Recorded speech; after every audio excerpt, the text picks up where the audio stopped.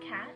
And I'm Kurt, and you're listening to Kat and Kurt's TV Review. Welcome to episode 13. The end is pretty seriously nigh.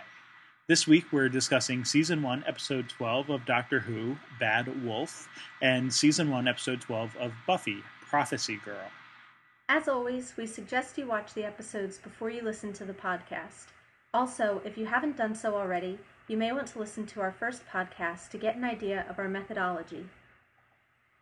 So, Buffy, season finale. Woo! Yes, woohoo. Very exciting. Only took us like 3 months, but I'm enjoying the pace. I think it's been a good idea. And really enjoyed the finale, gotta say. Nice. That's good. I liked it a lot. That's great. And I think there's a lot to dig into. So, I guess I kind of want to start with the quick production note because I think it kind of informs what I want to start talking about. So, you said before, Joss, as the showrunner, has sort of the creative direction of where the show is going. So, the finale episode was written and directed by him, so that's not surprising. Right. And so, I think you've said this, and I also was looking a little bit online, trying to stay away from spoilers, but also get an idea of the timeline of production and everything. So this first season was a mid-season replacement for another show, right? Which is why it's short compared to most American, TV shows. So. Right, and it's about half the length of the other seasons of Buffy that we'll be looking at. Right. So maybe it was started in like January and ran till May or something or whatever.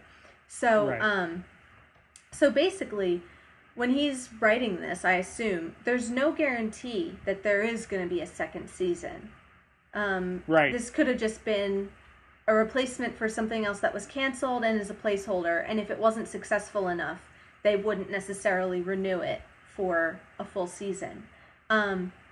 We know that they did, in fact, do that, and so we feel reasonably confident that Buffy will live to fight another day and will be returning in Season 2 because the show bears her name.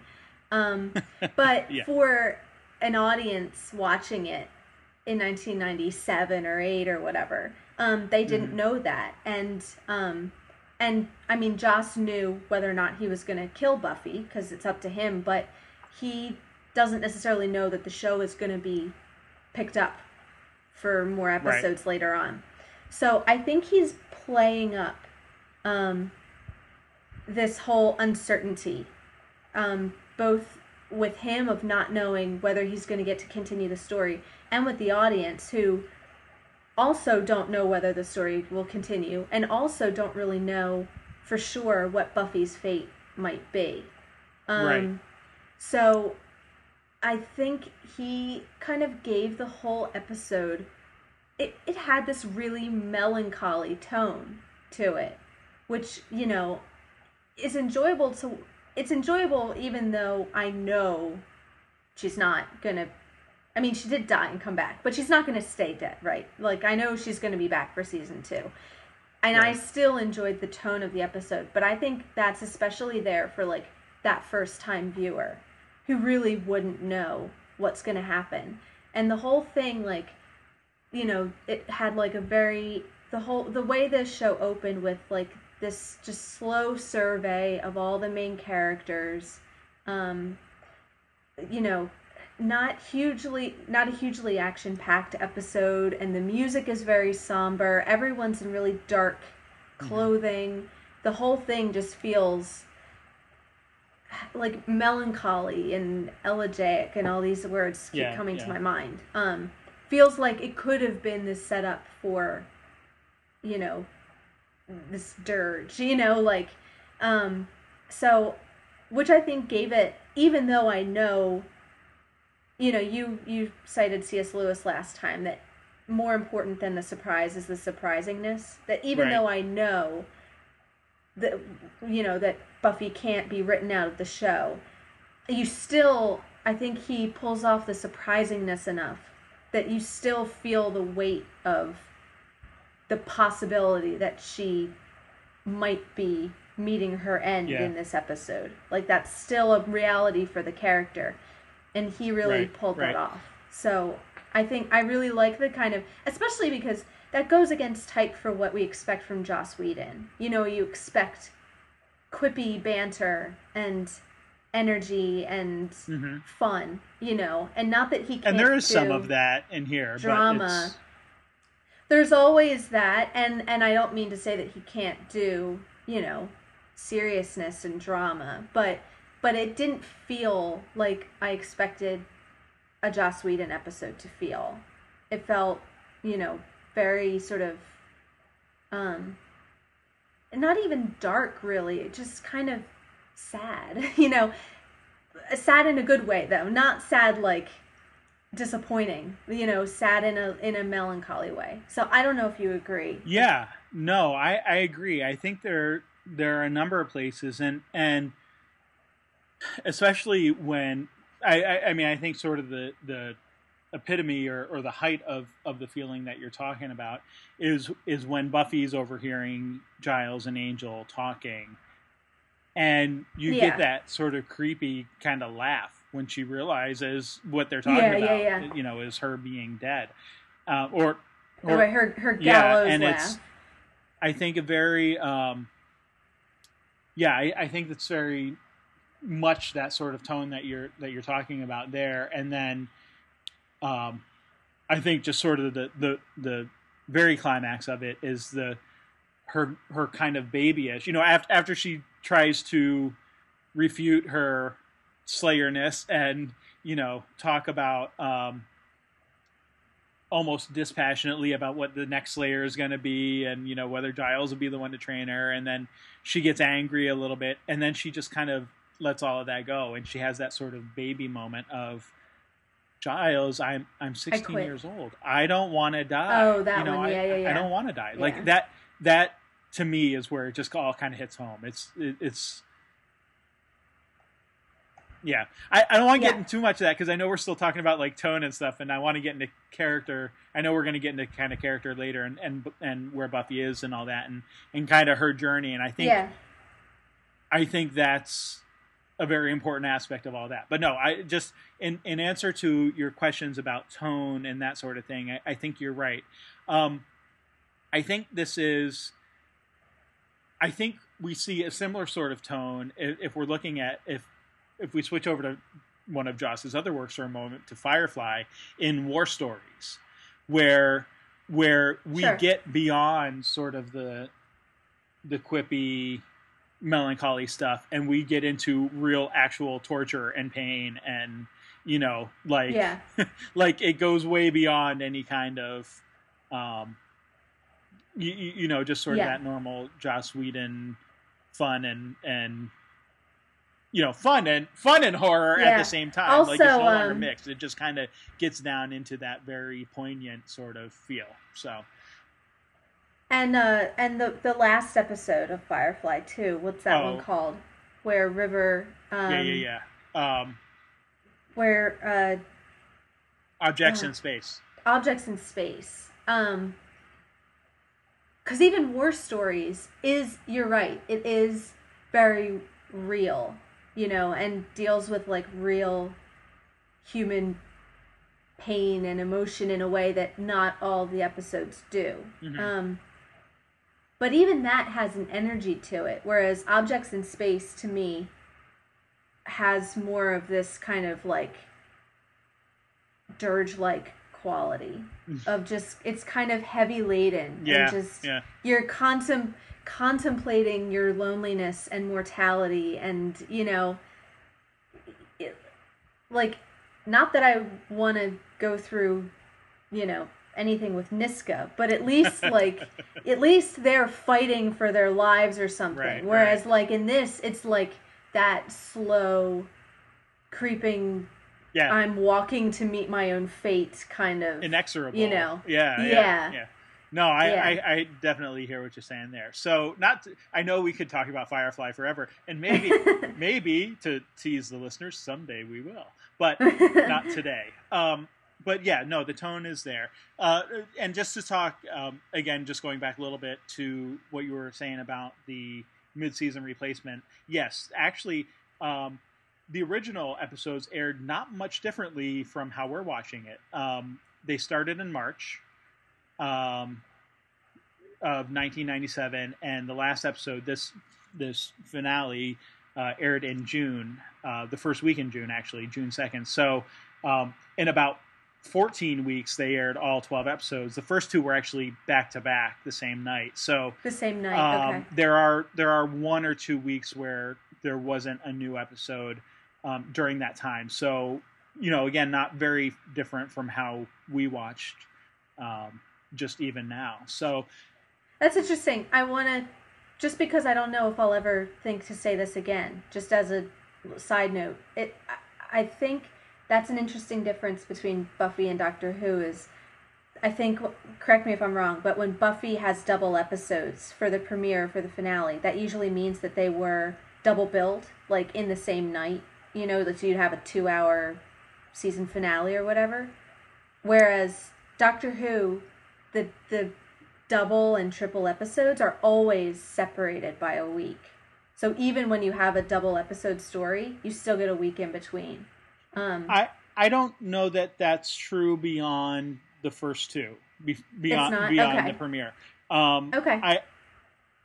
I could. Because I didn't know if that would make a difference in the writing, or knowing you have to wait a week at the break or whatever. I could be wrong. I don't know offhand. I can't think of any. There are so once Angel's on the scene, Angel and Buffy tended to air back to back. So there are some crossover stories between those two that air that way. But I don't know about particular episodes of Buffy beyond the premiere of season 1. The premiere. Okay, well maybe we can look at that the next time we. Yeah, and we can. The next time we get to one, we can certainly note it when it makes sense. So, but I know at least for season 1, because I did look that up in preparation for discussion here. It was the same night. That the premiere, Welcome to Hellmouth and Harvest, both aired on March 10th, 1997, and Prophecy Girl aired on June 2nd, 1997. So very, very compressed for a series like this. You don't get any of sort of the major holiday interventions or time off, or even I don't know if they aired, if they re-aired any particular episodes in the 1 or 2 weeks that they had off. It looks like there was one in May. Actually, it looks like the week before Prophecy Girl aired, there was a free week. But I don't know if there was something else airing or if they re-aired a previous episode or anything like that. But anyway, so that's just a note that that is true. And one other sort of thing in the whole production notes portion of the episode here. Wow, we've talked like 13 minutes about. It's a good thing we're giving ourselves extra time. Yeah.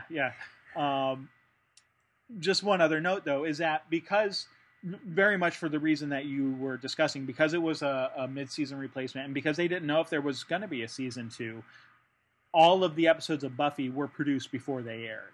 So, which isn't necessarily always the case with longer form TV shows and longer seasons. So I would imagine it usually couldn't be, because it takes way longer to shoot. If it takes you 9 months to shoot a season of something or whatever, some of that is going to overlap with the early episodes. So you're going to get fan feedback about what they do and don't like. Right. And you're going to adjust accordingly. Right. You're going to adjust the end of the season for how the beginning is sort of taken. And that it's inevitable. So this is perhaps a bit more, and I don't want to say, I almost said this is a bit more pure Joss, but Joss does what he wants. So sure. Especially with Buffy here. So right. So if we see any adjusting, it might be more between seasons rather than But or maybe during the season too. Well, my point for this one specifically was again just that it was produced before, like everything was in the can before the first episode aired. So this was very much scripted out. This was very much this is how he wanted it to happen, and so you get sort of that tone, like you get the arc of the season kind of all building up to this. And there'll be some things we're talking through. I know later in our notes we've got some thoughts about how the different characters reflect, even going way back to that first episode and stuff, and kind of clearing up some of the stuff that happens, either from a sort of mythological level or from a character development level. Mm-hmm. Reflect back and revert. So anything else just sort of on the general tone and production that you had, or that you wanted to talk about? Nope. I think we should get into the actual episode. All right. Sounds good. It's high time we did that. So, well, let's talk a bit about the mythology, because we do get some interesting bits here. So we get referring back to episode 2, the harvest, and even episode 1, where they first sort of learn but don't really know what the harvest is yet. We get some references all back to that too. We get increased vampire sightings, and Buffy notes how she's killing more, and they're kind of being drawn to Sunnydale and to the Hellmouth specifically, but we also get the reference, just not quite as far back, actually, just to the last episode of, Giles spending all night reading the Codex, which was fortuitously given to him by Angel last Right, we still episode. Don't know how Angel got it, right? And we're still in the dark about that. If you're waiting for an answer to that, I'm not sure you'll ever be satisfied. Oh, no. I mean... Joss, you can't do that to me. I mean,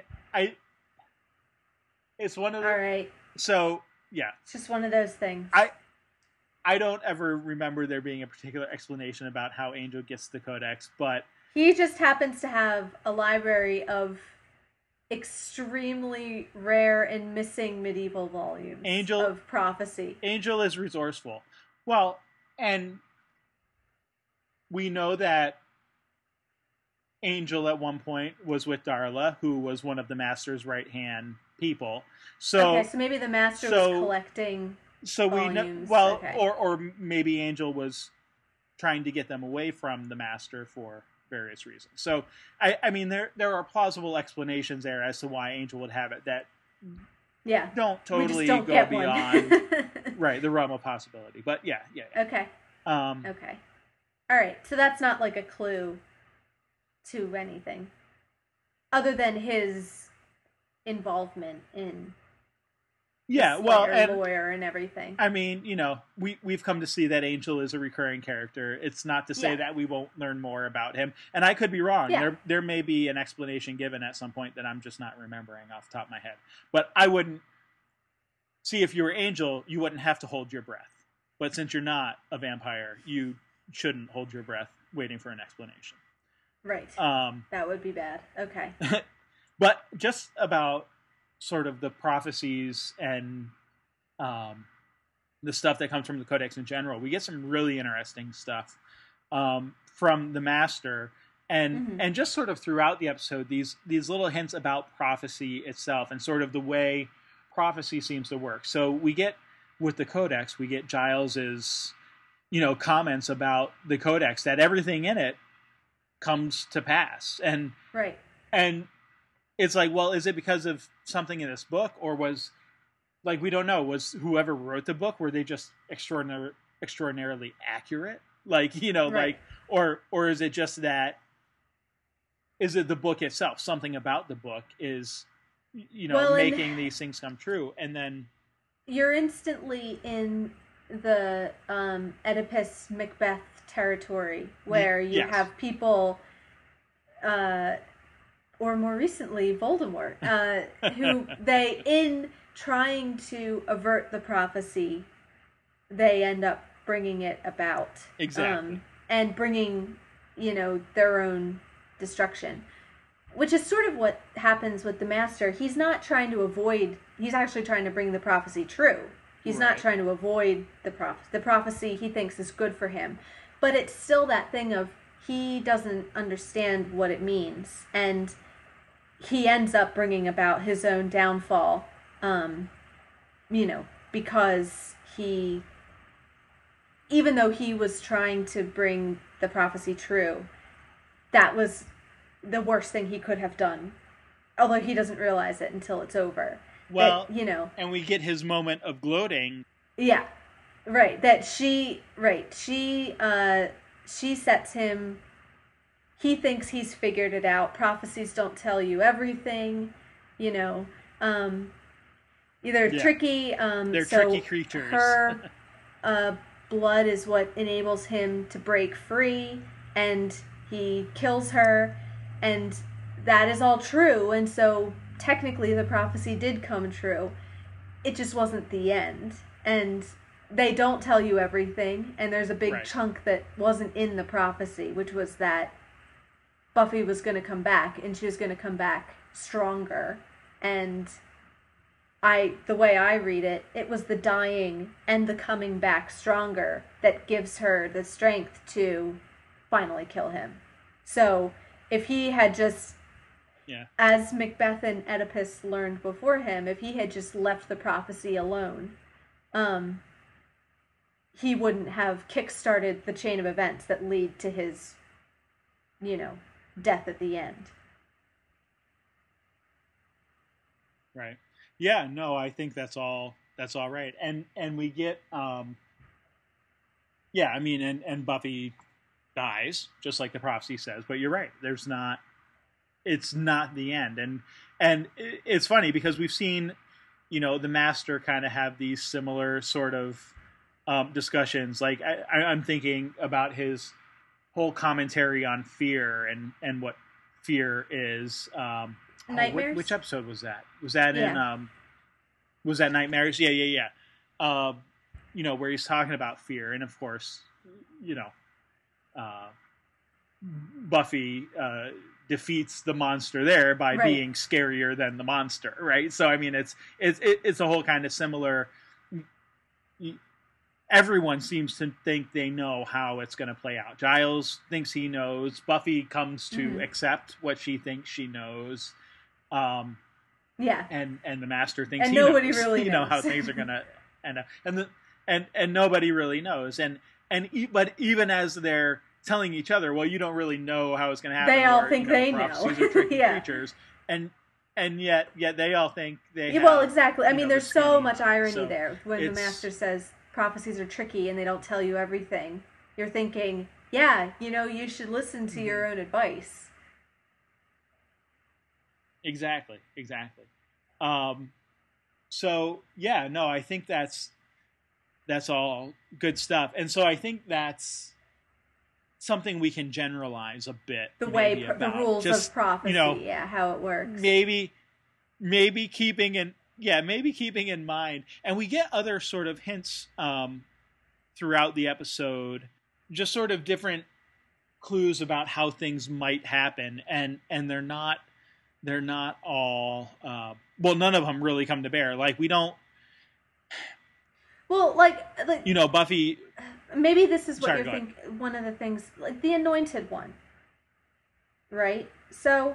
Yeah. He ends up to have a very small part. He didn't really do much. Not only did he not do much, but it said in the prophecy that Buffy wouldn't know him, but she does. Like, because they say in the prophet, they say something about, and she's like, "Oh, it's you," and it's like, well, I thought he was supposed to trick her into going into the Hellmouth or something. Yeah, well, and but they didn't know who it was before. Okay, so that applied to... Remember? So back... Well, I mean, okay. maybe I was not. misunderstanding you know what I mean? Because I was kind of surprised when she was like, well, it's you. Let's go. Yeah, no.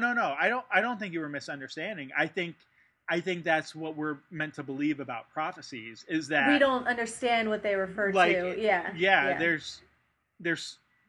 It may be vague or... whatever. And that's, I mean, that's true of like Nostradamus and whatever. How many people say, oh, this prophecy means X, Y, or Z, and it's like, well, Yeah. no, it can be interpreted 50 Yeah. different ways. And even when things come about, It's not in the way you expect. Quote, the prophecy. Yeah. So the Anointed One is still around. Okay. So I just thought I'd say that. I mean, we didn't see him. I mean, the Hellmouth kind of did. The Hellmouth just closed. It wasn't like destroyed. So we assume he's still down there. Is that right? Well, and remember, the Anointed One wasn't trapped at all by the Hellmouth. Right. So he could come and go as he pleased. So yeah, we don't.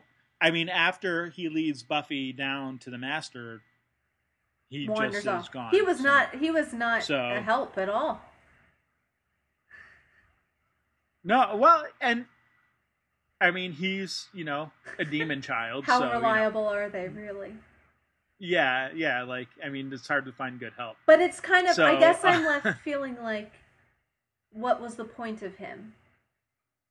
Because he didn't, as I interpreted that line about she will not know him and he will lead her into hell. I thought that meant he was going to trick her down there, but no, turns out that's not quite what it meant. And so she was going anyway. She didn't really, I mean, I guess he showed her how to get there, but like he didn't really and he tries, do anything. And then he doesn't help at all with like the actual climactic battle. So the fighting or anything. So maybe it's a matter of his purpose isn't really revealed yet, or because I'm kind of feeling like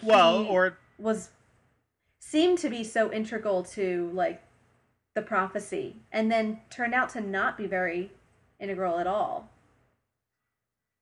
Other than to show Buffy where to go. Okay. And I think that's but I think it's all part of the same. You don't know how prophecy is going to play out. I mean, the prophecy doesn't necessarily say anything about the Slayer knowing what the prophecy is. Right. Right. So Buffy's like, hey, you're a kid. You're out late at night. You're asking me for help. I don't know you. You must be the Anointed One. Like there's a certain logic there that while fulfilling the prophecy actually defies the prophecy. Right.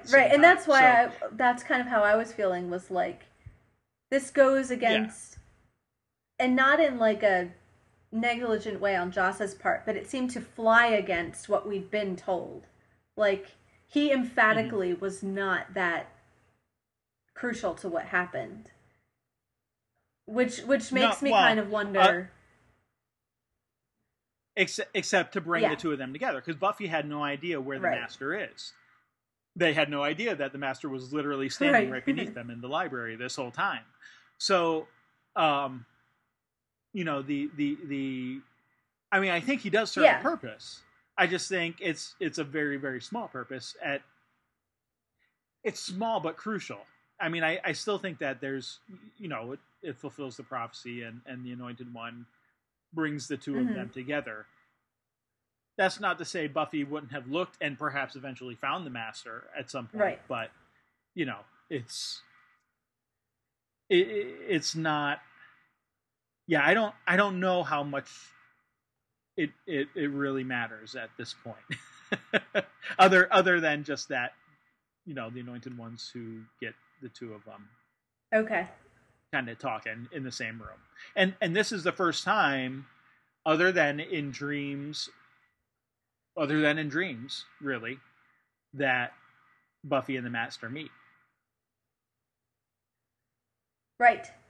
Right? Because they, I mean, in nightmares, but that's a dream. And there's nothing in, or sort of a pseudo dream. And there's nothing in the first episodes, right? No, right? Because they go down into the catacombs or the down through the mausoleum. But then they get chased back out. Right, and they find Jesse, but they don't actually see the Master or meet with the Master. Jesse does, of course, but Buffy doesn't. So one quick note about the Master too, before we start to move on to other things, is that I thought you said he was the big bad. Now maybe I took that to mean of the whole series, like ever. Or maybe he's only mostly dead and he's going to come back. I don't know, but I wasn't expecting him to be dusted and gone by the end. So I did say he was the big bad. If I didn't specify of the season, then that's my bad. And I think I took that not to mean of the season. So that was just just not what I was expecting, but only because, you know.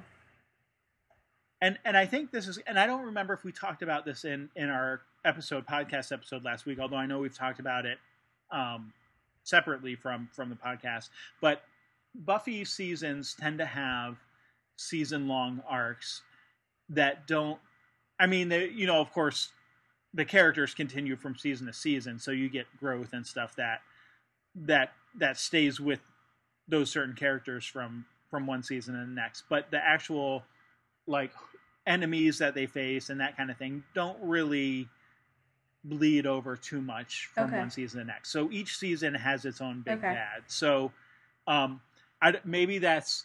maybe you're thinking more of a Doctor Who way of big bad. Is there if anything, that's very similar to Doctor Who. Yeah. Okay. I mean, so I guess Lord knows they have plenty of recurring characters and villains, but very self-contained seasons. So I was expecting. Concept of the big. I'm surprised that Buffy's like that. I think just what I'd heard about it as this mythology-heavy show, I was expecting like there to be like a very, I don't know, that everything would be like integrated very, very closely together, and I'm sure, and maybe in some ways it is, and in other ways it isn't. So.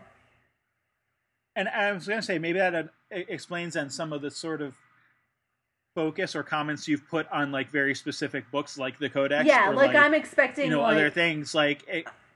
I wouldn't don't think so much about like the Codex as being some big important book that they're going to be referring to throughout the rest of the series. They used it to defeat the Master. The Master's dead. Don't worry about it. Okay, so like and it told them the prophecies about the Master, and those have all come to pass. So we're on to the next book. And like when thinking about, but I don't want to say that doesn't mean that the mythology is no, because it's just it is. Type of, I just think that the mythology that we're talking about is more how does the world work. It's not so much invested in the in particular objects like the Codex or particular people like the Master, but it's how do vampires work? How do demons work? How does magic work? And those sorts of things, more so than, what is this one particular object? Because those things change. The objects, the characters, the bad guys change. Some bad guys might become good guys, and some good guys might become bad guys. Yeah. You know what I mean? Like, that's all different. But the aspects, the things that they use, the fantastical, magical, sorts of things. Those are the things that make up the mythology, really, of the series. So that's and I didn't. That's it. I didn't mean that to be a better or worse trade-off. I didn't mean that. And I didn't take it that way as a point against it. Just that's not the impression that I'd had just from hearing about it from all these years. So it's good to clarify my expectations a little bit. And like you said, it's not. Doesn't mean the mythology's not important. It's just a different kind of mythology and a different kind of storytelling. And surprisingly is probably a lot closer to Doctor Who than I would have thought. And it's just interesting because I'm surprised we got through the entire season without Buffy addressing without this sort issue, of clarifying that point. Well, maybe I'll stop. Maybe that'll stop me from like pointing out random, unimportant things. No. I was actually just going to say the opposite, because I think you're pointing out of those things, those sorts of things like the Codex and whatever. Like, I don't think I've ever thought about the fact that Angel just sort of happened to have this book, which is crucial to defeating the Master. Like, it's not, I don't mean to say that the objects that they get are not important at all either. Like, you know, I don't want to go too far the other way and sort of deny all of that. But I think if you're looking at it as like some sort of larger part of integrated mythology, I don't think that's necessarily the purpose of it. Yeah. But it, you know, but there are details to the story, and I do think that looking at those sorts of details, you have to have, you know, you have to have a good understanding of the details that make up the story in order to sort of pull out the larger ideas and truths that they're trying to get at. So I think it's an interesting way to look at it, and I think that your focus on that, even though I admit there have been times where I've like, I wonder why is she so focused on you know, this particular book or whatever. But I think that's fine, and I think it's good to continue pointing out those sorts of things. So I wouldn't say don't do it. Just understand that a particular object may not have a larger significance. And I will continue to not know what is significant and what isn't. So I'm sure I'll point things out, and you can steer me in the right direction as to what's just texture for the episode and what has more sort of recurring mythological weight. Yeah. Well, and like, so I would say, for example, we get a recurrence of Chekhov's crossbow in this episode, to use your phrase, you know, from way back at the beginning of the series or the season. And I think that almost becomes iconic, and it's something that you noted almost right away of Buffy. When she goes out, she tends to gravitate towards the crossbow, which, you know, right from the very beginning, she was like, why do I need to learn how to shoot a crossbow? But what does she go to take to try to defeat the Master and, you know, shoot at him? It's the crossbow. So, yeah, no, I think it's good to sort of pick up on those kind of things and kind of point them out. We should probably start talking about some of the characters, more so than just the Master, who I think we've pretty much done away with at this point. Well, and except to pick up on the point that yes, the Master dies, but his bones don't go to dust. You did notice that, right? You know, I did, although I don't know that I articulated that to myself.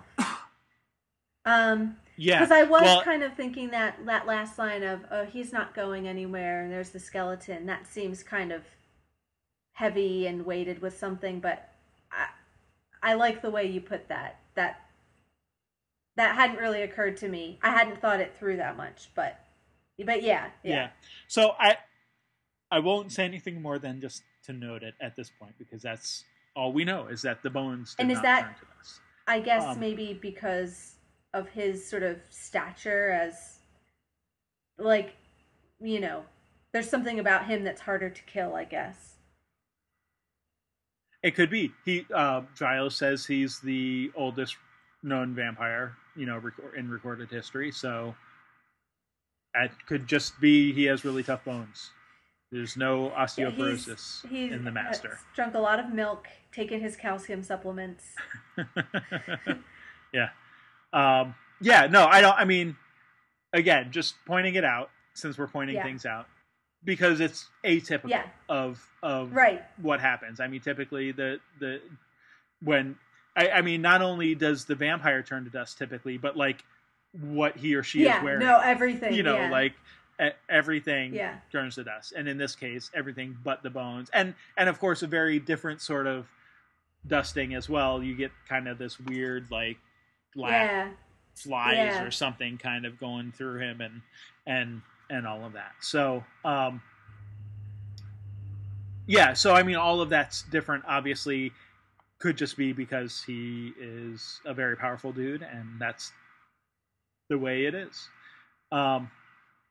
Anyway, so let's move on to the characters, which, of course, I mean, Buffy is the obvious one that we need to talk about right up front in this.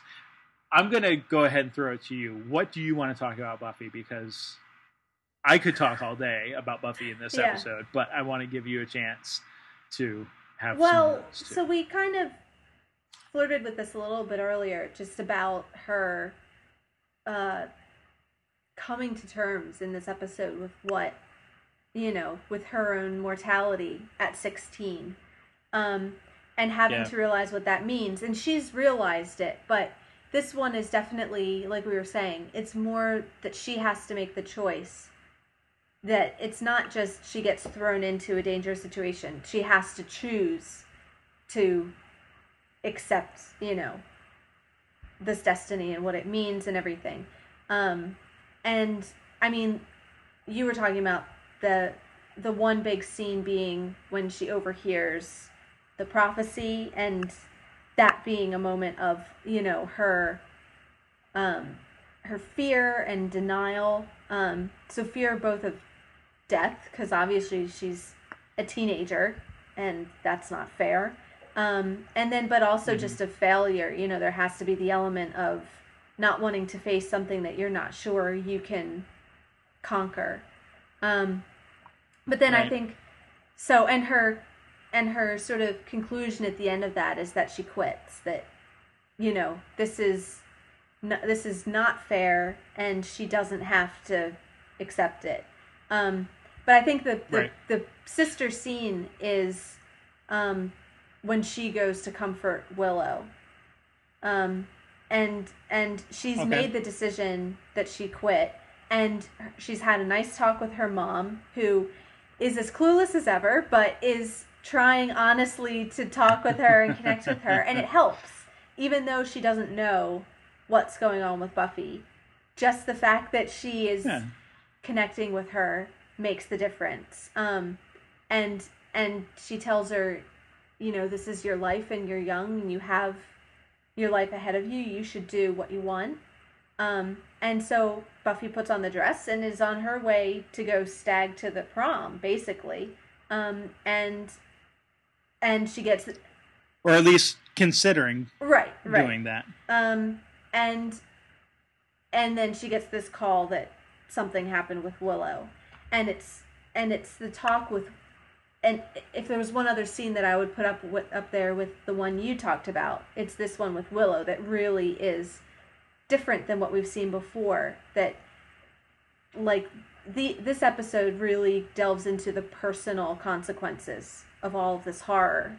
That it's not just kids that we had in class with us being, killed off by, hyena monsters. It's like, it's their own lives that are at stake, and it's their friends, people that they've known growing up, and so we see Buffy and Willow, like, really, really traumatized by this in a way that we haven't seen them before. And it's seeing Willow like that prompts Buffy to change her mind and to say, I can do something about this, or at least I can try. And it sucks, but that's my responsibility. And I just kind of like, I think her costume is very significant, that it makes me think of the lines earlier about that she can do both, that she wants to be both a teenager and the Slayer, and trying to juggle both of those things. And you've got her with her sort of, pretty prom dress underneath and the tough angel biker jacket on top. And she's finally accepting that she can do both of those things and be, a teenager, and also, taking on the responsibility. Yeah. Well, and it's a flip from early in the episode where she says to Giles, care, I'm putting my life on the line here. Look, I broke a nail. It's like the complete inverse, but the same exact message. And just like you're completely putting emphasis on the other thing, right? It's, I'm putting my life on the line and it's ruining my fashion statement. Yeah. Now it's I am still this teenager and living the teenager life, but no, I really am putting my life on the line. Like it's not just an inconvenience anymore. It's a mission. Right, and that has to be her choice. Like that for the character. It does. It has to be something that she says, I mean, we don't know what would have happened, whether you can't say if she committed to her quitting, whether she would have got dragged into it anyway, whatever. But I think from the point of view of the character feeling in control and not like a victim, it's important that she say, I'm going to go do this. Yeah, no, absolutely. But it's not so much a choice that she's making, it's a choice that she's reaffirming. Right, sure. It's because she's already made the choice to be the slave. And it's been a slow choice over the season. And I think that's it's why, a confirmation of we the get choice this, she's been making, yeah. And it's, of course, interesting and completely appropriate that Willow is the one to help her do this. Because, again, we're going all the way back to episode 1, where they're in the club, they're at the Bronze, and Giles is saying, you should know if there's a vampire here. And Buffy says, oh, yeah, he's a vampire because he's wearing clothes from the 70s. And almost is making a joke out of it until, again, she sees Willow.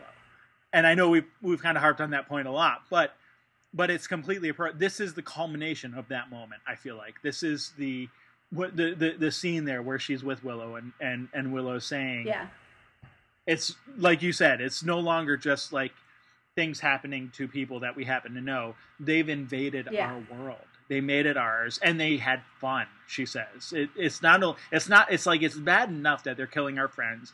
It's bad enough that they even invaded our school. But that they did it and they enjoyed it. Like that is the travesty. It's that now it's personal kind of moment. Yeah, and it's personal to Buffy because I think I think you're right. Like it's not like she hasn't made this choice before, but she is doing this with what she thinks is the certainty that she's going to die, and I think that makes like a qualitative difference that. You're choosing, even though you think this is the end. So it can't be more personal to her than that. Right. So yeah, I think it's, again, just that culmination of the choices that she's been making, because she's accepted. Like, we haven't heard in a few episodes about her bemoaning that she is a Slayer. Like she seems to have come to accept it, but what she hadn't come to accept was that mortality aspect of it. She's accepted her power. She's accepted her ability to fight the monsters. She hasn't had to, until now, accept the fact that she really might die. She's been in some hairy situations, but none of them have been quite so life-threatening as this. This is, like we said before, it's inexorable. There is no changing it. The Codex is right. The prophecies, they will come true. She will die. And that's the part that she has to come to grips with. Not that it's, her fighting the vampires anymore and doesn't have time for social activities. It's a whole new level of sacrifice. It's not sacrificing going to the prom. It's sacrifice with everything. A capital S. Yeah.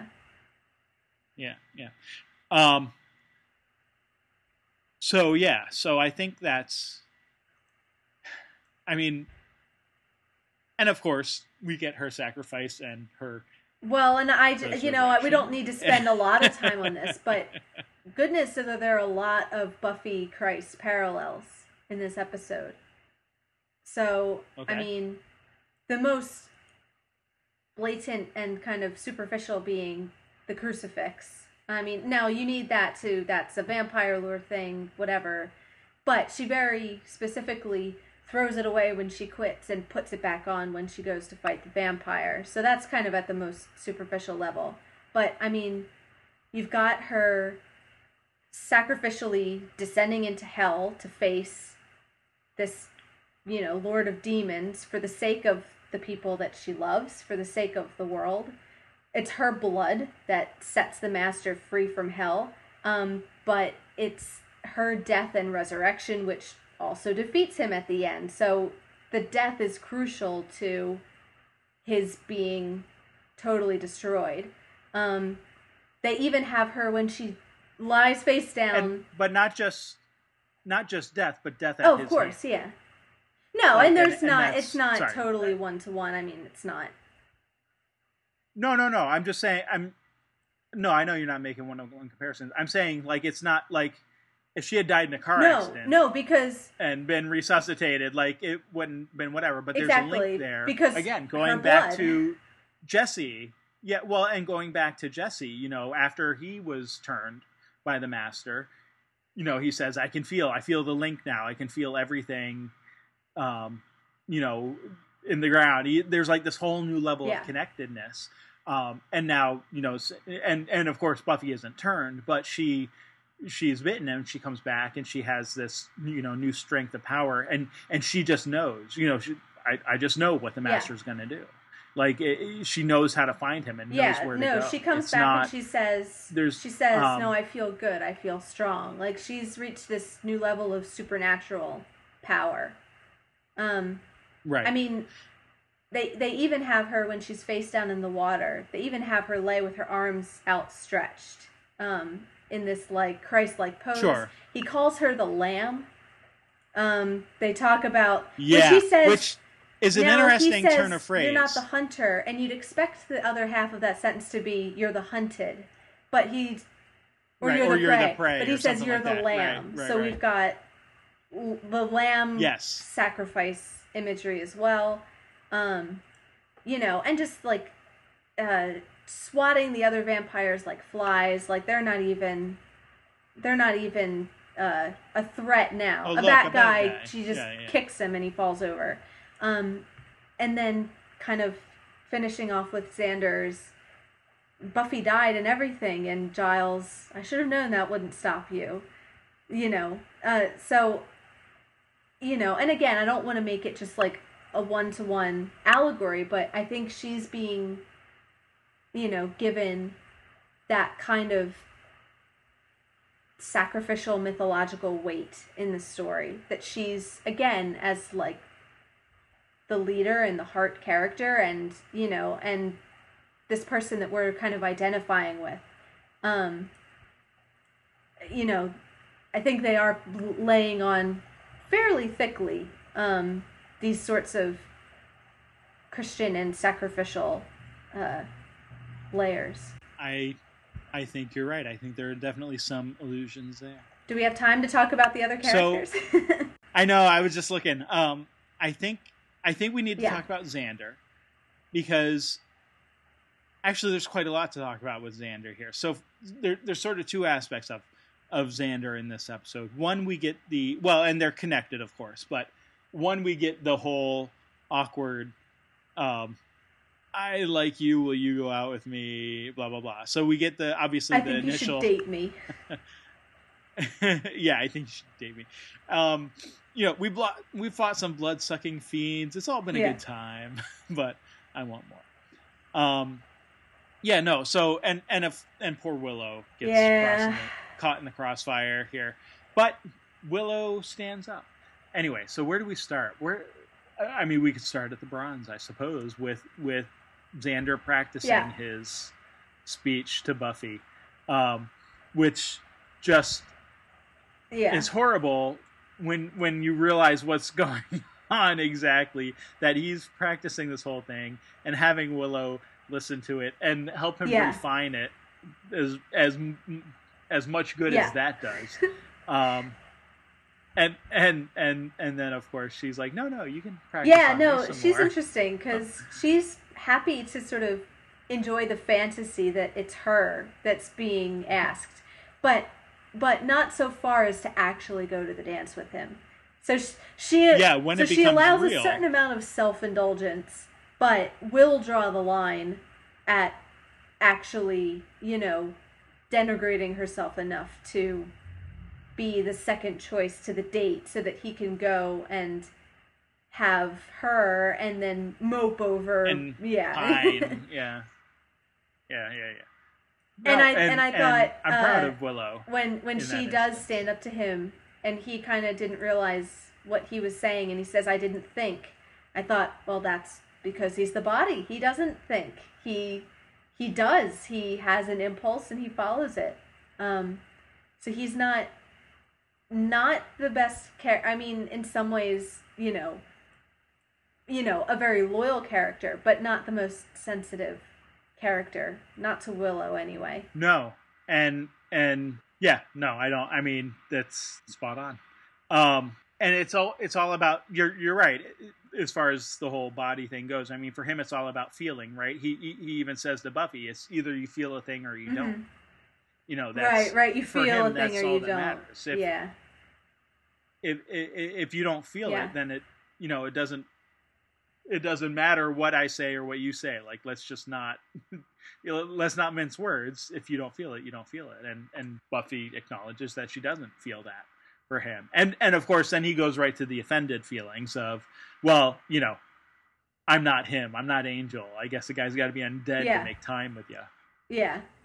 Which is a weird turn of phrase. Who says make time? Make time. With someone? You want to kind of feel bad for the guy, but at the same time, it's like, dude, just let it go. Stop. Yeah. Like, yeah, like it's not going to happen. I mean, to both his and Willow's credit, both of them put aside their own issues to go be loyal to Buffy, because Willow's seriously traumatized over what happened with the AV Club kids. So I, feel a little bit more, I'd be forgiving if she took the night off and stayed in. But even with Xander, sadly listening to Patsy Cline on his bed and everything, both of them are in different ways, very depressed, sort of introverted states. And they get over that to go help Buffy, whereas you could see both of them just saying, you know what, screw it, I'm staying in tonight. Yeah. No, I think you're right, and I think that is to Xander's credit. He's not merely No, he loves her enough genuinely to care about what Buffy. happened. It's not like, oh, she rejected me, screw her, whatever happens to her, I don't care. Like, he cares. Which is interesting when compared to Angel, which, you kind of cringe when you see him saying, oh, I'm not that guy. But at the same time, what has Angel done? Angel's like, well, I can't be near her. I get, my face goes all bumpy and I get, can't handle being around her, which is like, a weird symptom to have. But Xander's the one who gets him to help, go try to save Buffy. And it's great little speech he says, where he says to Angel, he's like, how can I say this clearly? Yeah. I don't like you. Like he doesn't have any problem rehearsing that speech. Like he's pretty clear on his feelings for Angel, but in contrast with his feelings for Buffy he bullies him into being proactive and helping. But it gives it, even that there, he's part of what he likes it's Buffy as a person, right? He's willing to accept Buffy's assessment of Angel, even though he doesn't agree with it. She thinks you're a real person, he says to Angel. And right now I need you to prove her right. Not for Angel's sake. He doesn't care about Angel. He needs Angel to be, to prove Buffy's right for Buffy. And so like it shows that he's willing to go beyond those hurt feelings, even though he initially has those hurt feelings and probably still has the hurt feelings, but he's willing to go beyond them and to, try to rescue her. And of course, again, Angel's the one hiding, right? He's off, whatever. And he's, oh, you're in love with her. Well, aren't you? Like, if you're so in love with her, why are you not helping her? Like, why are you skulking around and avoiding her and, doing all this other stuff? So, and then of course we get the sort of metaphorical aspect of the fact that where, last episode, Angel, we learned that he doesn't have breath. He doesn't need breath. And so he's able to rescue Giles and the others from the room filling with gas. This time, though, that makes him a disadvantage, impotent to help Buffy. Yeah, like he can't do anything. Xander, and it's Xander who's able to help her by resuscitating her. So he doesn't act like that sort of typical jilted male stereotype. He shows that his affection for Buffy is genuine, even upon not being returned. And even knowing that it's not likely to change the way she feels about him at all. Anyway, so I think you're right. That is to Xander's credit, and that's why I sort of said in the beginning, like, we get two very different aspects that are, of course, linked of Xander through there. Man, we've talked for an hour already, and we've only gotten through two characters. Well, okay. So, Willow. We talked about, she's kind of in the same place with Xander. We didn't really resolve anything necessarily, except that she did stand up to him a little bit. Maybe he has some idea that, even if he doesn't have an idea that she's really, like, crushing on him, at least he has some idea that she won't take kindly to being used as second best, you know? Right. No, she's definitely grown, or at least had an opportunity to kind of push back a bit. I think we covered every Willow point I had. Okay. So, Cordelia's just awesome. I don't really have anything else to say. All my notes are variations on how awesome she is. So, I love with Cordelia how even when she's trying to be fake, she can't be fake. Willow, I really like your outfit. You know, anybody who hears her say that knows that she has no or the outfit. Okay, no, I don't. Yeah, but or I really need a favor. That's annoying. I'm annoyed. Yeah, that's not cute. That's annoying. Yeah, and I mean, and then she bites the vampire. She's just the most unsubtle person there ever was. So she can't fake anything. Yes. She bites the vampire. She drives her car through the wall to get to the library. She's just a bull in a china shop. So, which is a great contrast to sort of her very girly girl, look and demeanor.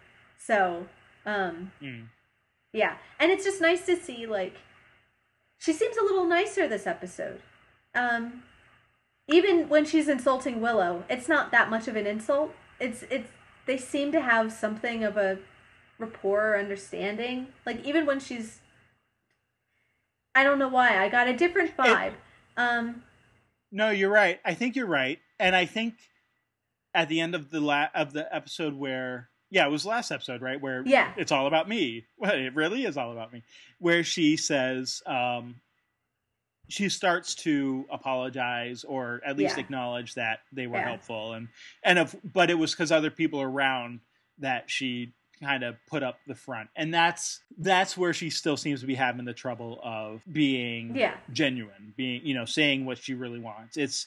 It's in acknowledging that losers can be people too, I guess. I'm not even sure exactly how to state that, but it's that sort of thing where she still is having a little bit of trouble with her own feelings, I think, and genuineness. But nobody else is around to see her talking to losers in this episode, really. Well, so, and she's also seems, she seems more actively, like, we've noticed her picking up on things, that maybe it showed that she was paying more attention than people think, but she seems more, like, hyper aware. Like, the episode starts with her saying, like, "What's that? Do you hear something?" So there's, like, this fight going on out. She's overhearing Buffy beating up the vampires, and it's like she's aware now of what's going on behind the scenes, and now she's not just gonna shrug it off.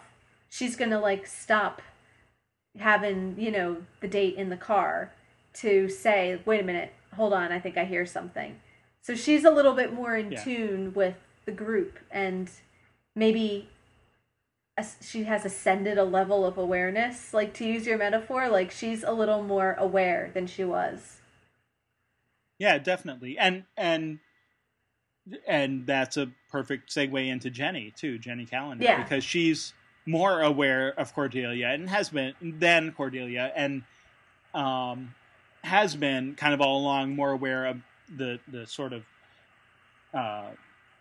supernatural phenomena, but, like, the specifics of what's going on here. And of course we get the great, here's a newbie, great opportunity for a recap of everything that's going on in the season finale. Well, and that's kind of what I had in my points was she doesn't do a whole lot. She's mostly a sounding board for the other characters. She's someone for Giles to bounce ideas off of, and and and you know, burgeoning romantic interest. She well, happens we to knew notice that that. Giles is We wearing knew the that same back clothing, in. but I thought I picked that up. yeah, well, Okay.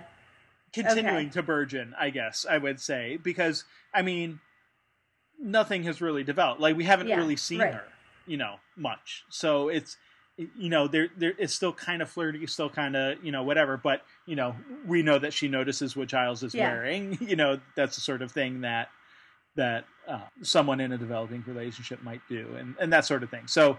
But also that sort of the next level of trust, where she has to remind Giles, like, wait a minute, I helped you cast a demon out of the internet. Yeah. Like, I deserve a little more trust than, you know, Yeah.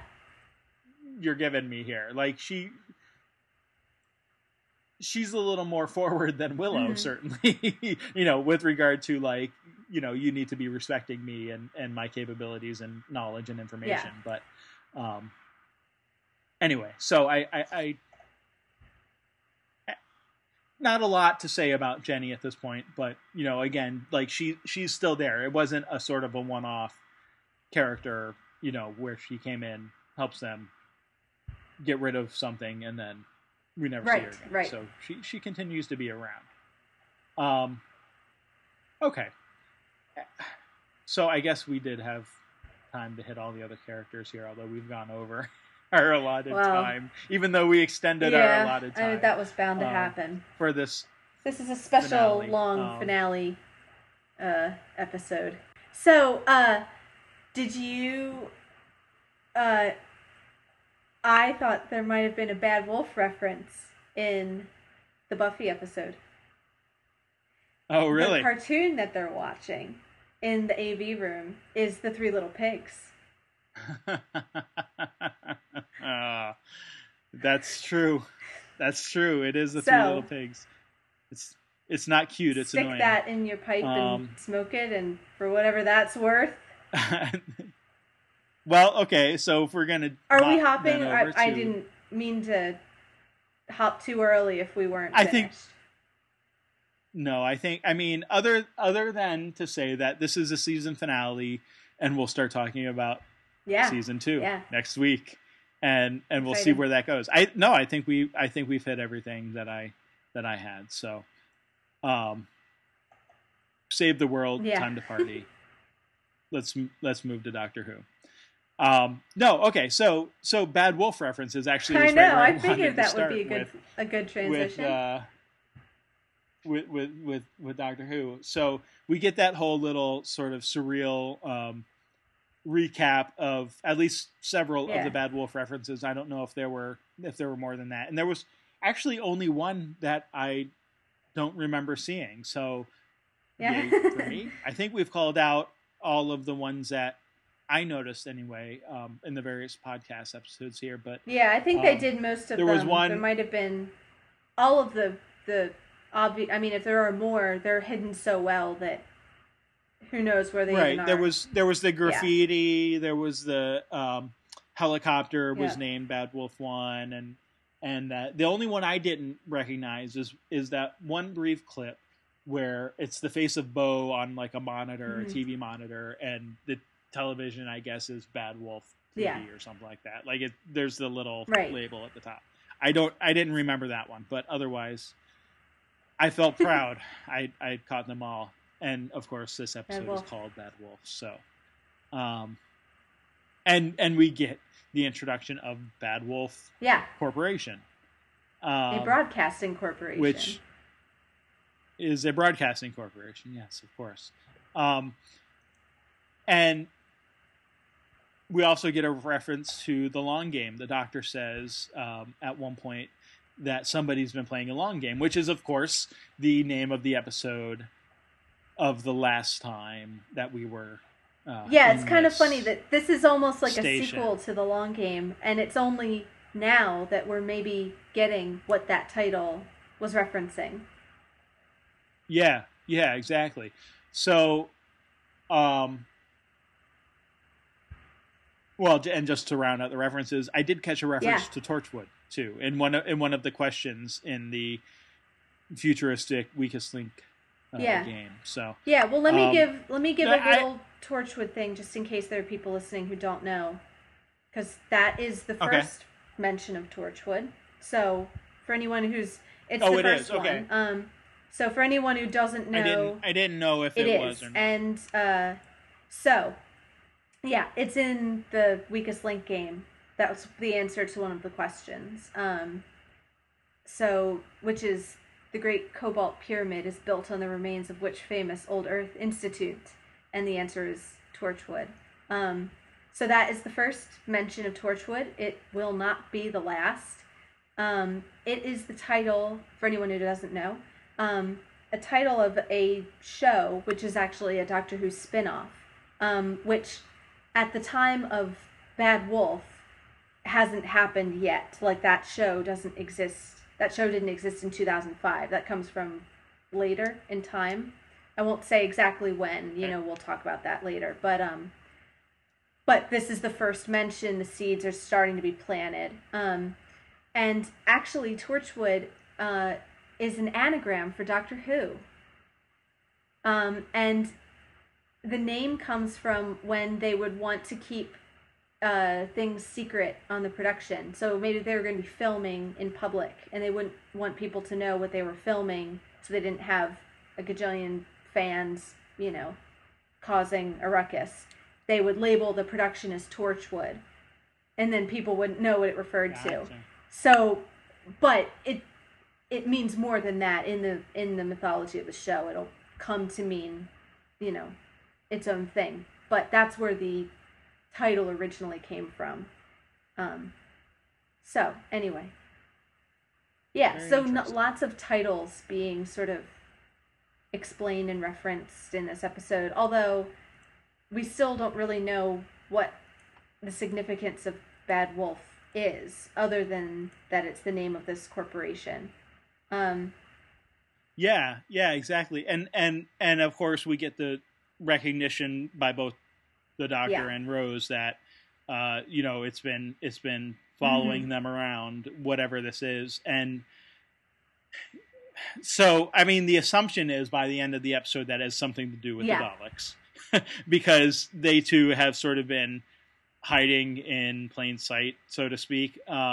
Apparently, we get this idea that they've been veiled, but they're there, and the idea is that they've been there all along. And we get in particular we get the controller who says, my master's been hiding in the dark space, watching, shaping the earth, always been there, and they fear the Doctor. And the way she says it, at first you think master is a singular in that whole,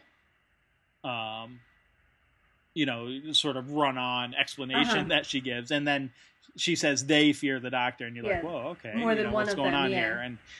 And then you get this understanding that it's actually the Daleks. And it's shortly after that where the Doctor says somebody's been playing a long game. I think at that point he doesn't know yet that it's the Daleks. But so again, the assumption is that Bad Wolf has something to do with the Daleks, and that they've been by proxy, controlling some of these events that have been going on. So I wanted to talk about sort of the satellite 5 / game station and the condition of the Earth. So we learned pretty early on that it's 100 years. Well, we learned right at the beginning that it's 100 years after the events of the Long Game, and that things haven't worked out quite so well as the Doctor had hoped. Not so much. He says in the Long Game, I believe, right at the end is where he says the human race should accelerate now and be all back to normal. But of course, regressed even further. And so it's regressed certainly.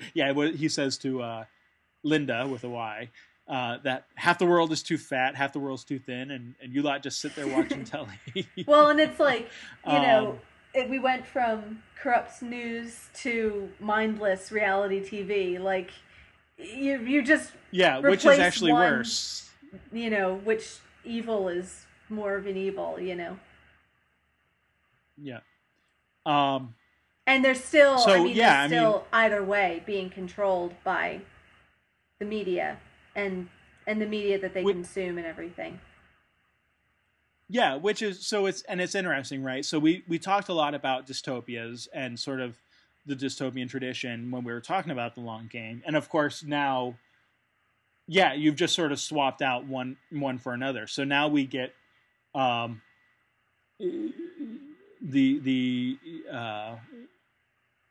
get like WALL-E version of dystopia. Have you seen that movie? Which is has some strong references to The Machine Stops by E.M. Forster, which is a very much a dystopian story about people who basically sit around all day letting the machine entertain them and provide for them.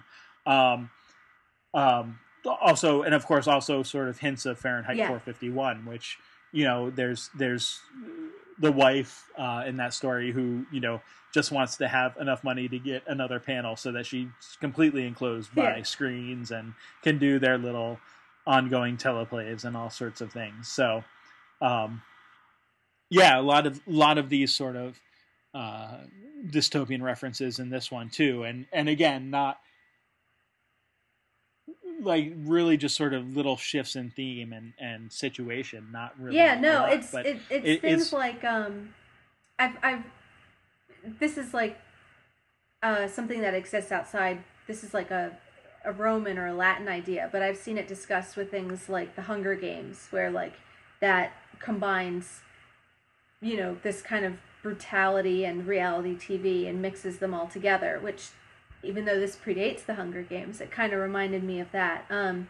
This phrase, bread and circuses, which is a political idea that you can apply to a lot of different things, but the idea basically being that it's a type of public control, but rather than controlling them through force or through misinformation, like in The Long Game with the skewed media or the skewed news reporting, it's more through keeping them entertained, and so they don't question whatever policies, or whatever their situation is. It's that, I kind of got a little quote off of Wikipedia. It said like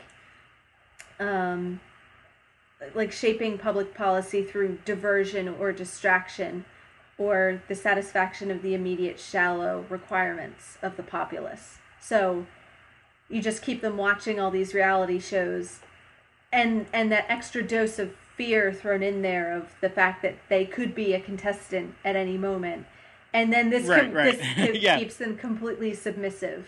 So it's not different than it was in it's not fundamentally different than it was in The Long Game. It's just a shift in tactic. It's almost like if the Daleks were behind this the whole time. It's like the Doctor threw down one form of corrupt government and he left, and they quietly set up another version of the exact same thing.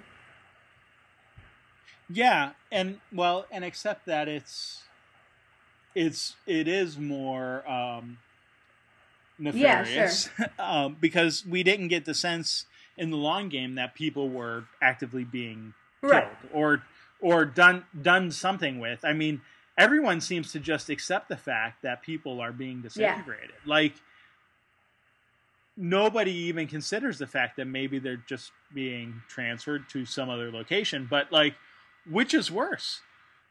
Which is, like, just the fact that these people no longer exist, or that they exist somewhere and nobody knows where they are or what's being done to them or what they're being forced to do. Like, there's just no consideration there.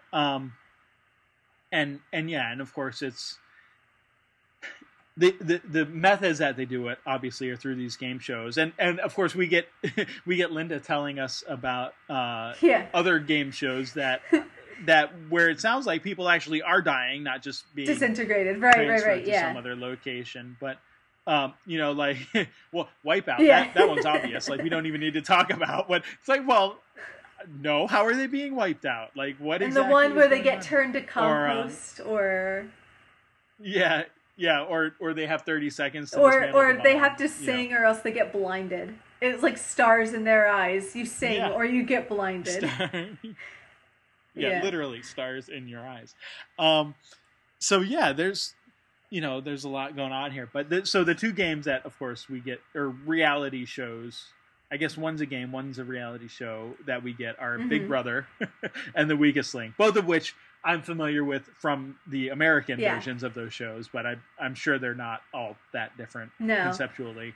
No. And with Big Brother, I mean, but again, we're back to dystopia. That's a pointer right back to 1984, because that's where the show absolutely got the name. And it is such, I mean, that's a real world show. And that is such an ironic thing. I mean, of all reality shows are a little bit ridiculous, but that one has to take the cake, because it is a reality show based on the theme from 1984 about government watching people, invading their privacy and their lives. And here you have a show which is completely voyeuristic, that the whole premise is that we invade these people's lives and watch everything that they do. And it's this horrific idea turned into entertainment. And we watch this. Right. So it's like this strange meta ironic thing that is very troubling and confusing. Well, and the popularity of it too is kind of what, because there are, I mentioned I'm familiar with the American versions of the show, but I know with Big Brother in particular, the show, there are many national versions of that show. Like it airs in, I don't know how many different countries, but a lot of different countries. And so, like, when they say, "Oh, there's 60 different versions," that's actually not far from the truth. I mean, I don't know that there's 60 versions in the real world. There could be. There are a lot of different versions, and it's not beyond the realm of possibility that there could, at some point in this actual primary world, be 60 versions of Big Brother, the TV show. And then of course you get the hint. Well, they had to scale back some. You know, like there used to be more. I mean, it is amazing with the satire that they're doing, that they got away with as much as they did, because they got permission from Big Brother and The Weakest Link to use the theme music and the actual announcers and hosts played the vocal parts for the robots. I mean, they used the sets and the props and everything. So, with the kind of, I don't know how much those shows really care about thematic resonance, but I don't know. It doesn't shed a good light on those shows and what they're about. Right. Well, and so the interesting thing that I was thinking about too is when we see the Doctor and he comes and, okay, so you have this show where the entire premise is that, like you said, they watch everything that you do. Like, everybody watches everything that you do and whatever. The contestants start complaining about their rights and the rules of the show. And, well, wait a minute, it's not fair that, we've got this new guy in here now that we also have to kind of beat out, in order to win the show and stuff. And it's like, where has your focus gone? Like, when and of course at that point when the Doctor first shows up, we don't know what's going on as far as, people are being disintegrated, but the people in the show know. Like, they fully 100% know what the risk is for them, but they're not complaining about the fact that they might die. They're complaining about the fact that they have to play against a new person. Right. Like, you know what I mean? Like, it's just the whole focus of their concept of what is right and wrong with the situation that they're in is just been completely subverted. But isn't that part of the complaint is, I've been putting in the time, and what if people vote for this new person who they don't really know, and therefore I'm going to go get sent to the disintegrator, and that's not fair. Right. You know, I think still the fear Right. of the death is Well, still part of that complaint. Yeah, no, the fear of the death is, but the complaint should be, why Well, are you killing yeah, people? Yeah. Like, you know, like it shouldn't be, how do I, you know, how do I win the game? Yeah. You know, how do I beat this one extra person? It should be, why the hell are you pulling me out? Because, you know, and we learn later that none of this is voluntary. You know, they've been pulled, chosen, whatever, from whatever they were doing. And suddenly now they're fighting literally for their lives. Not, you know, fighting combat, but fighting with their charm and their, you know, likability and all of that. And, you know, Linda, am I popular? Well, everyone thinks you're sweet. You know, what's the doctor know? But, you know, that's the, well, I don't want to be too popular and I don't want to be overlooked. Like, you know, I want to find that perfect middle ground that's going to have skate through, all the way to the end. So, but yeah, again, you know, the focus becomes diversionary. It's not about why are you killing people and why is killing people suddenly entertainment. It becomes, you know, how can I beat this person so that I'm not the one who gets killed? They're all, I mean, they all seem to, like, enjoy the shows as well. You know, like, how quickly even Linda, who's a contestant, you know, can talk about the shows and what they're like and what she watches, and even the doctor likes Bear With Me. That he's the one saying, like, oh, human beings, you're all sheep and you just... But that one with the bear, that's a good show. And it's actually a good one. Yeah, you know, which is just like, nobody's immune to this type of, you know, entertainment. You know? Right. I mean, I hope that the doctor... and I don't expect that he would ever just sit back and let himself be disintegrated. But if even he can kind of admit to, you know, enjoying this kind of mindless entertainment, you know, I think that's saying a lot. Yeah. Well, and the idea that it's all automated, right? He damaged property. It's an automatic process. We don't have any control over whether or not he gets disintegrated. And the idea that merely surviving is enough to get by, you know, what do you get out of it? Well, we get to live. Isn't that enough? Mm-hmm. Like, isn't it enough that, like, if we win, we get to live? Well, no, that's not enough. Yes. Like, you shouldn't even be in this situation in the first place. But anyway, and the weakest link, variation on a theme, except that the voting isn't being done by outside people watching. It's being done by the contestants themselves. And that's what horrifies Rose when she realizes what's going on. Of course, it's that she's actively participating and must continue to actively participate in other people's destruction. And death. She believes that she's helping to kill them at that point. And who knows? She may still be helping to kill them. We don't actually know what happens after they've been transmatted, you know, away from the station. So, anyway, so yeah, very disturbing, and all of this, and noticeably more disturbing than the last time the doctor was here. And that seems to be, to sort of shift in talking about the doctor himself, that seems to be obviously his horror when he realizes that it's not just I've stumbled upon a bad situation that I have to try to help. It's the, oh my God, I helped create this situation. Right. So. Right. And we were talking about this before we started recording, that goes back to the last episode and the kernel of truth within the things that Margaret was saying about, you know, you're not someone who faces consequences of your actions, that you,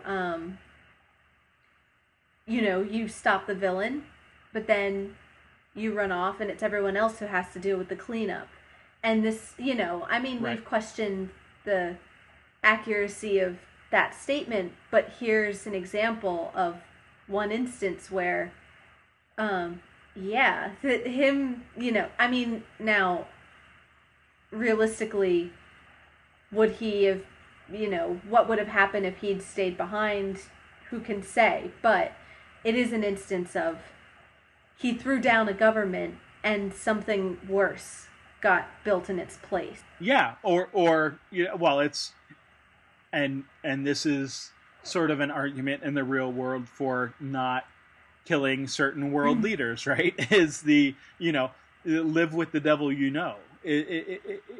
there's maybe bad things going on, but what if someone worse gets into power, or do you step in and stay for the long haul and have a quagmire war or something like that, in the Middle East or that sort of thing. It's like, I mean, these are the types of things that get argued about in real world circumstances too, but it's that idea of, you're leaving a vacuum and something is going to fill that.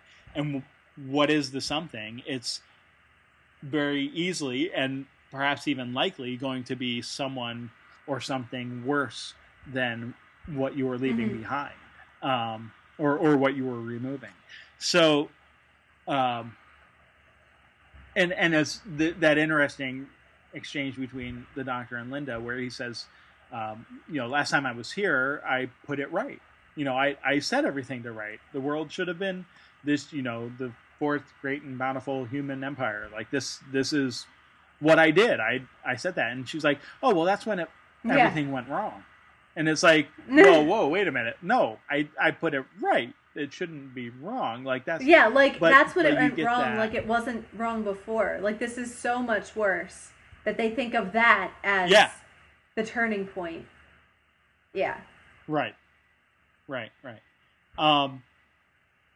And just that matter of perspective again from someone who sort of flits in and flits out versus someone who's lived all her life under this regime, and that the regime has been going on since long before her life too. I mean, we don't know how old Linda is, but she couldn't be more than 20 something. Right. So, clearly this has been going on a while. But anyway, so the Doctor has his moments, but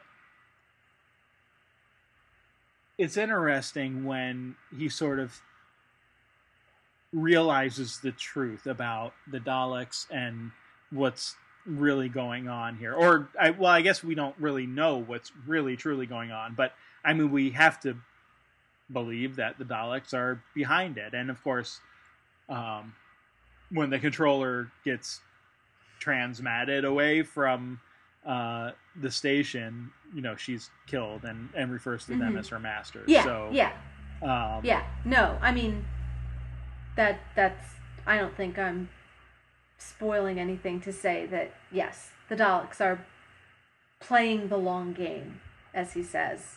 Right. They're the ones that are behind all of this, and so even at this point, then we have to wonder: was it really the Doctor's fault? Like, and again, once again, it goes back to that's the part of Margaret's argument which isn't accurate. That you can't rest all the blame on him for the evil done by other people, which he's only trying to redress. So, I mean, it's a kernel of truth, but the much larger truth is that, you can't say that, I mean, because obviously, the Daleks have been, controlling people for who knows how many years. Right. Well, and they've been, I mean, they're time travelers too, right? Right. Yeah. The Daleks. Yeah. So, and we know that this bad wolf meme has been following the Doctor around. So, like, what other aspects of the things that he's encountered are their fault? Yeah, I don't know. I mean, those are the questions I have. I know there's another episode here before the rest of it may be revealed. I don't know. I'll have to watch that as soon as we're done with this podcast. But anyway. Um, So I don't know. I mean, what else about the Doctor? Like, maybe have I missed, or should we talked about? yeah. Well, uh, I want to point out that the Doctor is making a fair few promises in this episode.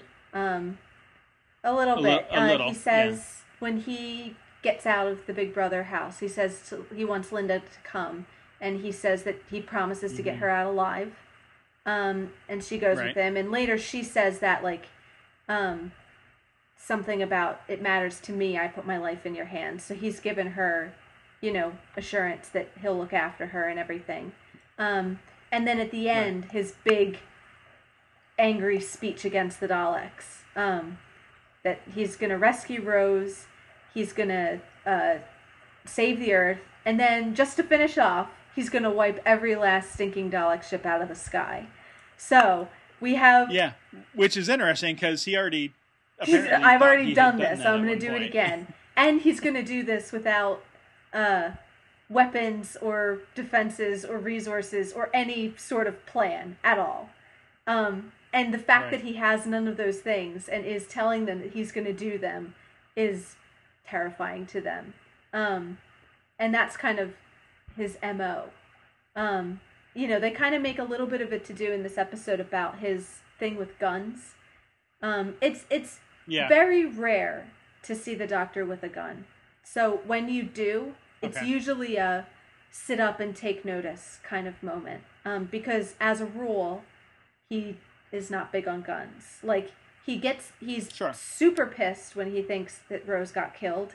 He gets his gun, they escape from the guards, and he kind of uses it to sort of blast his way into the control room. But then just as easily, he's like I'm ever going to use it, and he throws it away. And again, is relying just on his wit and his mouth and everything else to do, and his screwdriver. So I think those would be the points worth noticing in this, is his sort of making of promises, and his both his picking up of the gun and the fact that he throws it away and says that he wouldn't use it. Those are all kind of little doctor-y motifs to maybe keep your eye out for. Okay. Yeah, no, and definitely picked up on the promises that he makes. I mean, especially at the end. No, yeah. His and interesting in from the episode Dalek, where he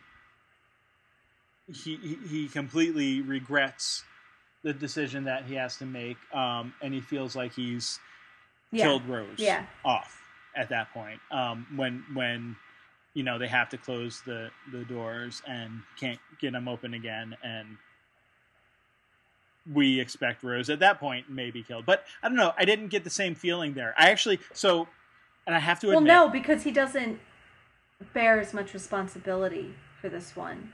Like, that was like a decision that he made to shut the door. Right. Whereas this, it's just he burst in a minute too late. I have to admit that I thought they killed Rose. Not yay that she was killed. I'm not sure why you're cheering at that, but no, it's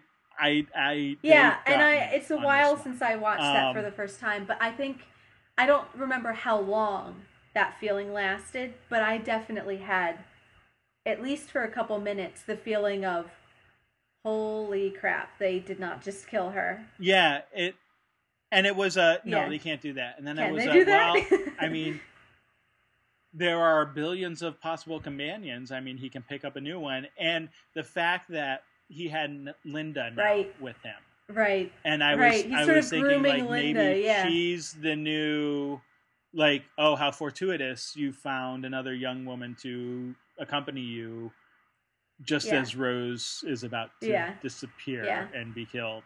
So like I had my doubts. I mean, part of me didn't want to believe it. And part of me thought, no, that couldn't happen. But I I'm like, no, I mean, maybe they pulled Yeah. a weed in here. maybe they killed someone off.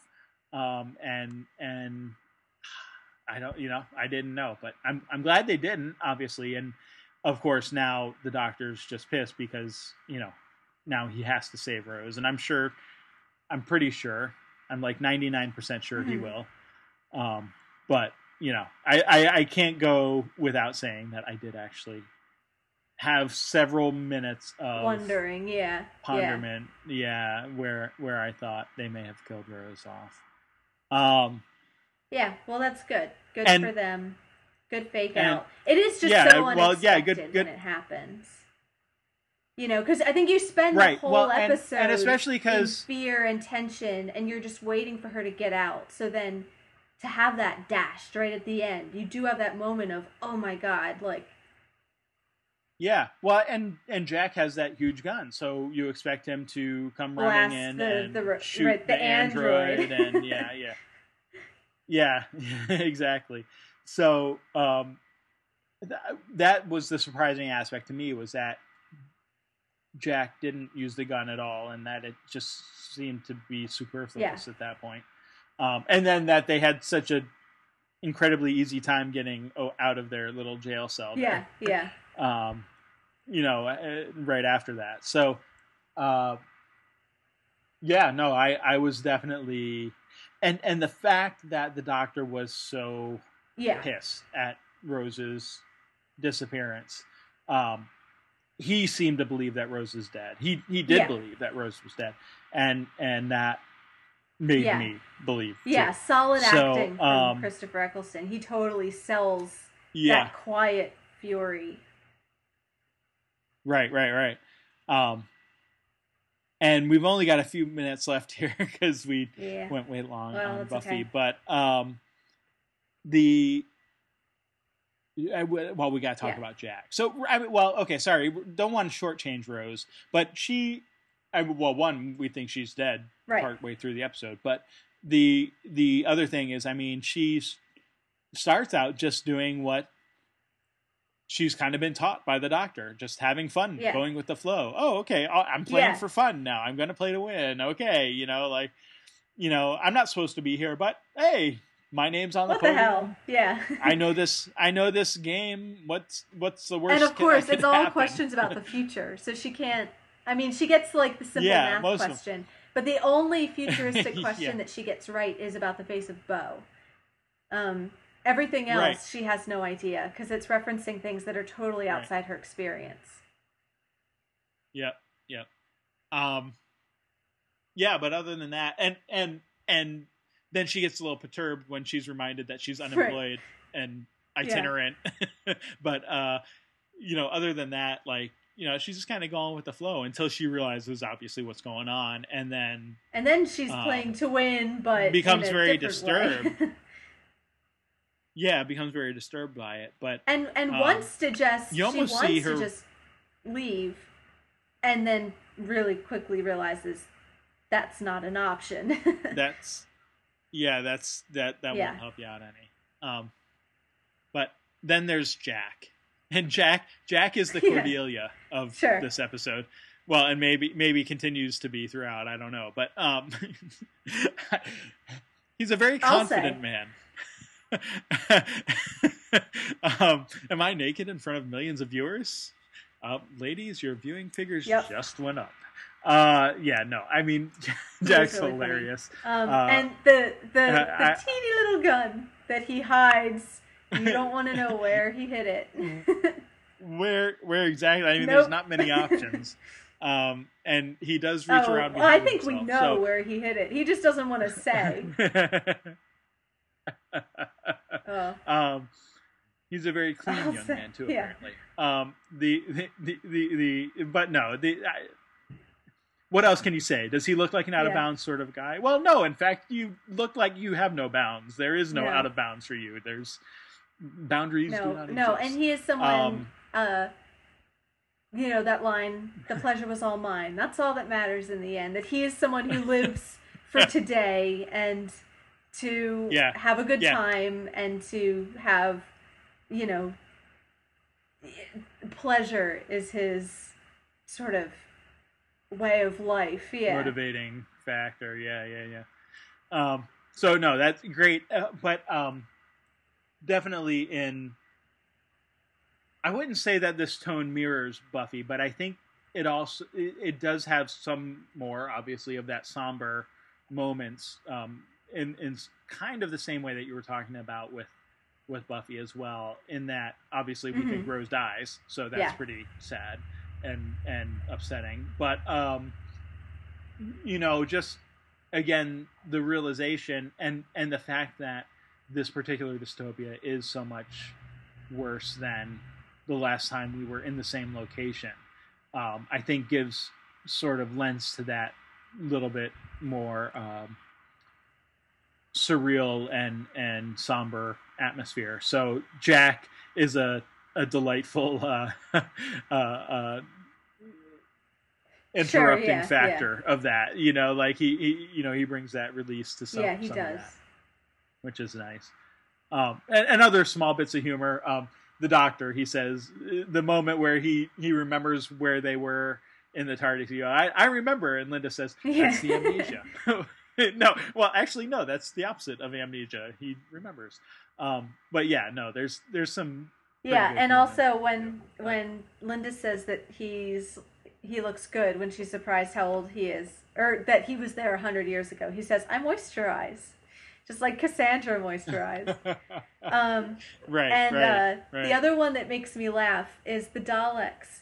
Their prissiness can be very funny. So certain turns of phrases are so uniquely them. So when they say, you'll do this or we will exterminate Rose Tyler, and he says no, and they go, what is the meaning of this negative? That kind of like formal stuck-up language is very funny.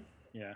I feel like I want to use that in daily. If next time someone says no, I'm going to say, what is the meaning of this negative? And so and of course I've only seen one Dalek, and I've never seen other episodes of Doctor Who. So like the episode Dalek is my only experience with them. But like, okay, the Doctor said no. Why don't they just kill her? Instead of going into a I did think of that psychotic. The only thing I could come up with is that maybe by keeping her alive, they're hoping they can appease the Doctor some way, rather than if they just kill her, then he's definitely going to come after them. That's kind of a feeble defense. That's the only defense I really have. I mean, they go into this, psychotic sort of frenzy and yelling the word exterminate, which I get, exterminate is their phrase of choice. But, at the same time, it's like, okay, the Doctor just told you exactly what he's going to do. You could very easily stop this. Like, talk about prophecies. Like, this is the Doctor just saying, I'm going to come save Rose Tyler. Well, if you shoot her in the head, Doctor can't come save her. I just want to point this out to you. Apparently hateful mastermind fiends, that you are, like, you should be thinking of this already. Maybe they're just so enraged by his, defiance that it throws them into a frenzy and they can't think logically. I have to side with you a little bit that I think while the Daleks may be Doctor Who's most iconic monster, they're not necessarily its most effective. And a little bit of that is, I think for those of us who didn't grow up with them, you don't have, not that they're totally not effective, like I think there's a part of them which is still, like Dalek I think is a really great and effective episode. But Sure. They as a group can be less, for me, and I think this is because I didn't grow up with them, they're not always the scariest. And I think it's because they don't always do things that make a lot of sense. They kind of do what you expect Daleks to do, which is like... Or like a 5-year-old child sort of, to do. And so it's like, there's a little bit of it is, I think... Yeah. I really got that sense at the end that they're children throwing a tantrum. Yeah. Like that, like, oh, what? They told us no? Oh my gosh. We're gonna run around and yell a lot. Yeah. like that's their resolution of the problem, and when there's really actually a pretty easy way to Yeah. fly the Doctor Yeah. back. So, yeah, I But mean, anyway. I don't have a great defense. My only defense that makes any sense is that for some reason at this point keeping her alive is advantageous in a way that shooting her wouldn't be. But I don't that's all I can come up with. It's not hugely satisfying. And on the flip side of that, Rose already knows how to change the Daleks. She could just go running around touching them all, since they're clearly not going to kill her, it seems. So I don't. Maybe she does. Well, I won't say there's another whether she does that here. or not, but that is a theme that will be addressed in the next episode. So they won't completely forget about that idea. That'll come back. All right. Well, and I realize we only saw a few moments of the Daleks at the end. So I mean, I don't remember. Maybe in the first minute of the next one, it's like one of them says, "Let's exterminate Rose Tyler," and the other one says, "No, we can't because of whatever." So I don't know. I don't remember. Maybe not. So okay. All right. So I get it. All right. Well, anyway. So anything else on the Doctor or any of the characters or the situation that let me double check. You had? But I think we're good. I mean, I had a couple things about Linda with a Y, but most of it you covered. Just that she is kind of set up as a potential companion. Obviously, the Doctor specifically tells her to come with him, and then she later says, "I could come with you, like really, long term, come with you. I wouldn't get in the way." And he says, "I wouldn't mind if you did, Linda with a Y." And then even just the way they looked, they opened up the window on the observation deck and looked over Earth, and it kind of mirrored the Doctor and Rose doing that in The End of the World. So she's, I think you're picking up on, them kind of holding her up as a potential companion at this point. And that does help with the fake out. I agree. Maybe part of the reason it's there is to sell the idea that Rose might be gone. Yeah. No, the minute the Doctor turns back to her is actually reminiscent of the first episode in the elevator. Yeah. When he's running out with the explosive device and he turns back and says, "By the way, what's your name?" I mean, in this instance, he already knows Linda's name, but he is inviting her to come along, and so that together with Rose's sudden and inevitable dismissal led me to actually think that Rose might indeed be dead, and that Linda was going to become and I think that companion. You picked up on something too, which I kind of talked about how with Buffy, for a first-time viewer, they wouldn't necessarily know that there's going to be more of a story. So they might think that was it for Buffy. Now, I have a feeling that Buffy is going to survive the series in some form, seeing as her name is on the title of the entire show. But I also know, that Whedon is famous for killing characters surprisingly. So I don't feel like people are safe in Whedon shows. And well, even Buffy. Exactly. Because we've already seen her die and come back. Right. And maybe that'll happen again, for all I know. But there's another element with Doctor Who, which is very similar, which is that, it's about the Doctor. The Doctor always has to be there in some form. But we also, know that the Doctor can change over time. And we know that the companions aren't necessarily stable, that the show goes on for so long that there is a certain amount of cast renewal, so there is sense of nobody's really safe, especially for a viewer who doesn't know what's coming, which most of us in America don't, because we're not surrounded by it on a daily basis.